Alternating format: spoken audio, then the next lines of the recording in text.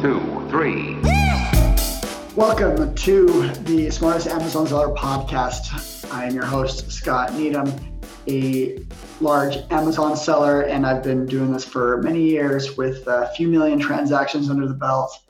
And I dive into the nitty-gritty of Amazon. And right now it is gritty. So I'm going to focus on this podcast, what I'm doing with my business, what I'm spending my time right now, because we have this is coronavirus. This is nothing like we've ever seen before. And this has changed everything from like logistics to Amazon customers, how they shop, their trends. And I'm going to talk a little bit about what I'm doing with my business to make sure I'm seeing the opportunities here, and that I am also, reducing our risk, because there's a lot of risk going on right now. Specifically, number one is the the price gouging that's going on. I know a lot of people are. A few thousand sellers have been suspended, and Amazon is strictly enforcing price gouging. If you haven't been seeing this, then you've been living under a rock. And I think they specifically are looking at the household essentials and cleaning supplies and potentially even grocery. And the thing is price gouging laws vary state to state. Even Amazon has said so. So there's never a clear definition of what is and what is not price gouging. I think the most strict rules will say, it's okay to sell up to 10% above normal selling prices. And but some laws might even say like 100% above normal is actually all right. It's clear that Amazon is doing a lot here. I mean, it's weird that a company like Amazon would overcorrect, because that doesn't sound like the Amazon I know. They would never overcorrect and suspend people for, just trying to price things right. Bad jokes aside, I have seen a case where Amazon put a price alert on someone on a $5.99 product saying, hey, this price is too low. And they raise it to $6.99 and they get a price alert that says, hey, this is too high. All the while, Amazon is priced at $9 on the same product.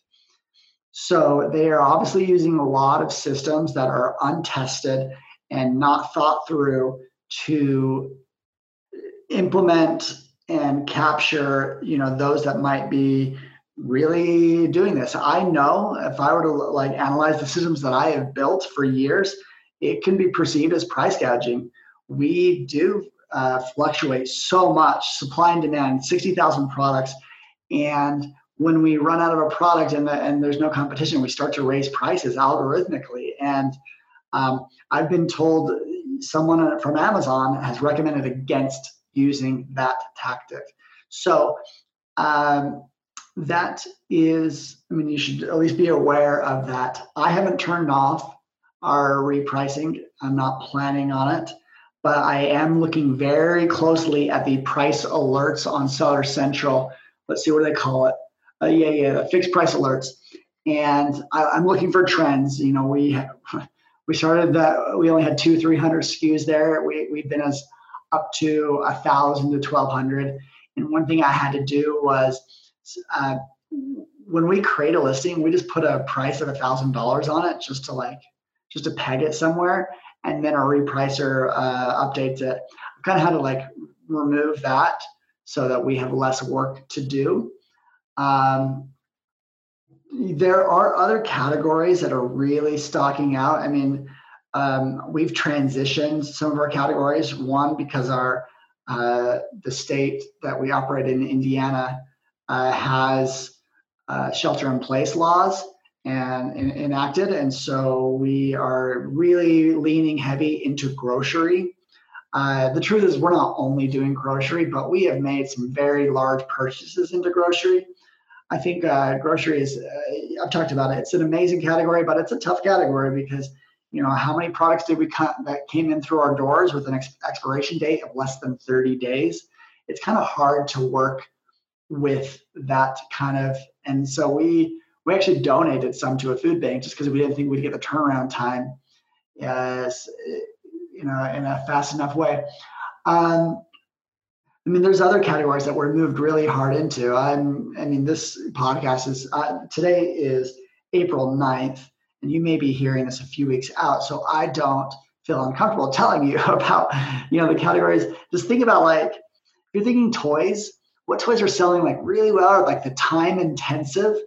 Parents want their kids to be entertained, and so they're thinking of like a lot of craft toys are doing much better. Things that really take people's time and creativity at home, and that goes with this other category that we've spent tens of thousands of dollars into is puzzles. I've never seen puzzles go like this, but they are just hotcakes. It doesn't even matter what you price it at; they're going to sell. We have really not been that greedy so far, but we also don't want to lose money. It's we started to FBM a lot of puzzles, and I was actually looking at just this morning, seeing that music is doing really well. People have a lot of extra time on their hands, and picking up an instrument sounds as good as anything. So it doesn't take a ton of creativity to figure out what categories are doing best. I think home gym is also doing well. This is a terrible time to be opening a gym because people are building new habits, and when these are lifted, these habits are going to some of them are going to stick. And there's one habit that I like that's going to stick, and that is that they are using Amazon. Amazon's doing so well. The news every day is something that's just happening. They are getting levels that are, this is no surprise that some of the products, it's like Christmas. They're having a Q4 surge right now, and they hired 80,000 employees. That's nuts. And because to keep up with demand, I know their inbound queues were very behind. I've actually talked to someone that works at Amazon, and he said they turned off the Prime Pantry because they just weren't getting product in fast enough to make the program even worth it. Let's see. So, we have to worry about social distancing in our warehouse, because the last thing that I want is people to get sick. That's both a human issue and an economy issue. People get sick, we don't want to lose them for 1 to 3 weeks or more. We don't want them to we want them to be healthy, but also it can kind of spread. And so we have to take it very seriously. And I've had a few phone calls regarding that. Let's see, we're hiring through this. We have some employees that have to stay home to take care of their kids in our distribution. And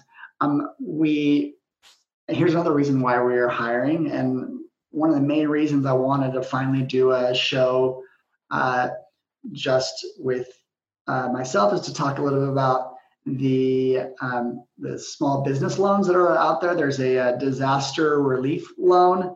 There's a disaster grant for up to $10,000. That one seems to be the easiest one to apply and to get. You should consider that. And if you have any employees, you should have been doing the PPP immediately. What is the PPP? The Payroll Protection Plan. And it allows you to take a loan from the government of up to 2 months of salary and use that towards retaining employees. And we are doing just that, and we're able to make sure that we are gonna make the next 2 months, it's really the purpose of that program is to motivate good incentives for the economy, and it's working. We've got that, and the first thing that makes me think is okay, we need to double down on our employees. We've got overtime that we just turned on, and we are going to hire some people specifically for prepping products, because that's the easiest of all the myriad of tasks that we have to do in our distribution. And so I've said multiple times that this is a opportunity. This is also a huge uncertainty and risk, and you need to be taking both of those into account with your business right now.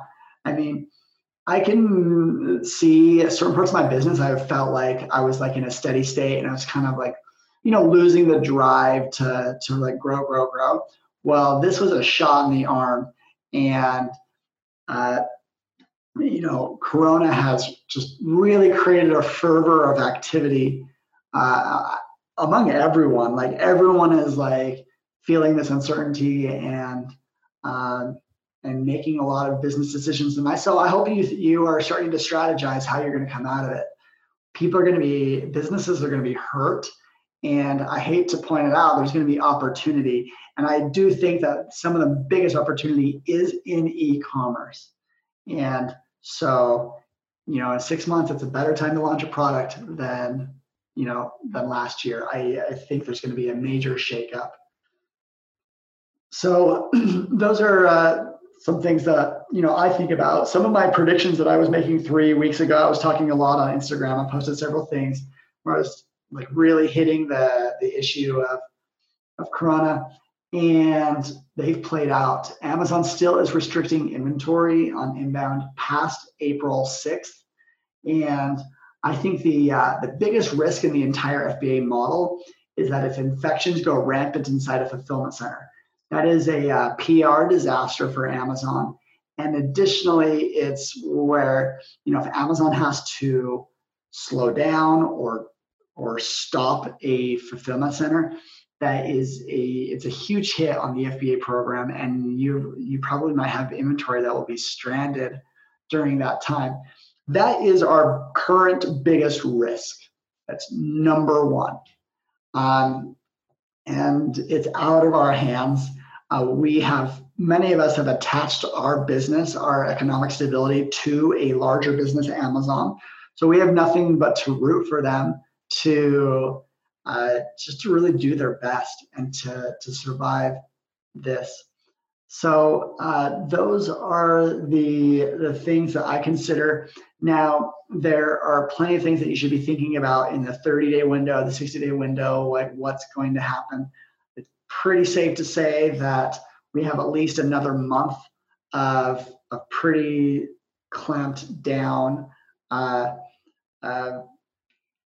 social distancing and quarantining. So these categories that I told you, there's still a few weeks where these products can get sold. People are using Amazon as their grocery store. So if you're in any of these categories, you should really be, you already know this. I'm not telling you something that you don't know if you're in these categories. But if you're not, recognize how the macroeconomic effects are taking hold right now. I just needed to shoot out these ideas, let my audience know what I'm doing, and so that you guys can react as well. I really hope that your business is doing well. I had to cancel a few of my meetups.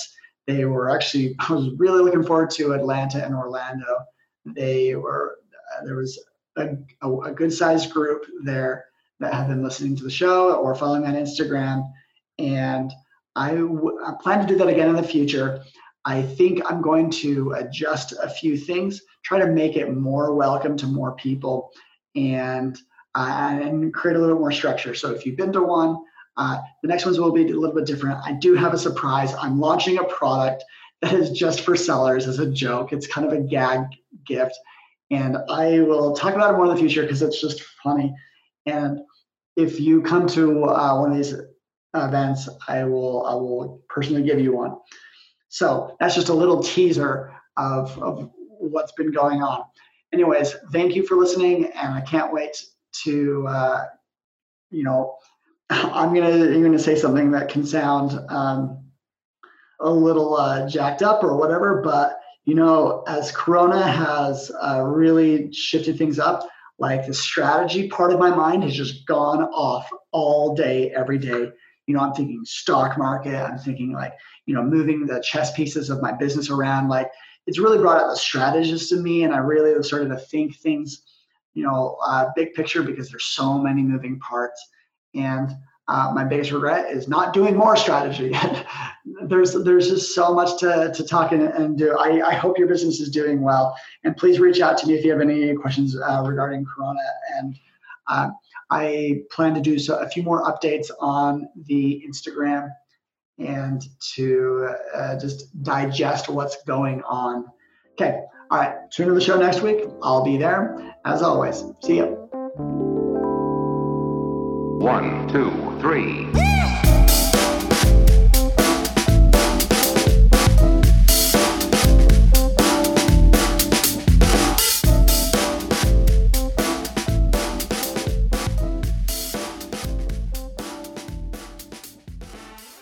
This episode has been produced by LaunchPod Media.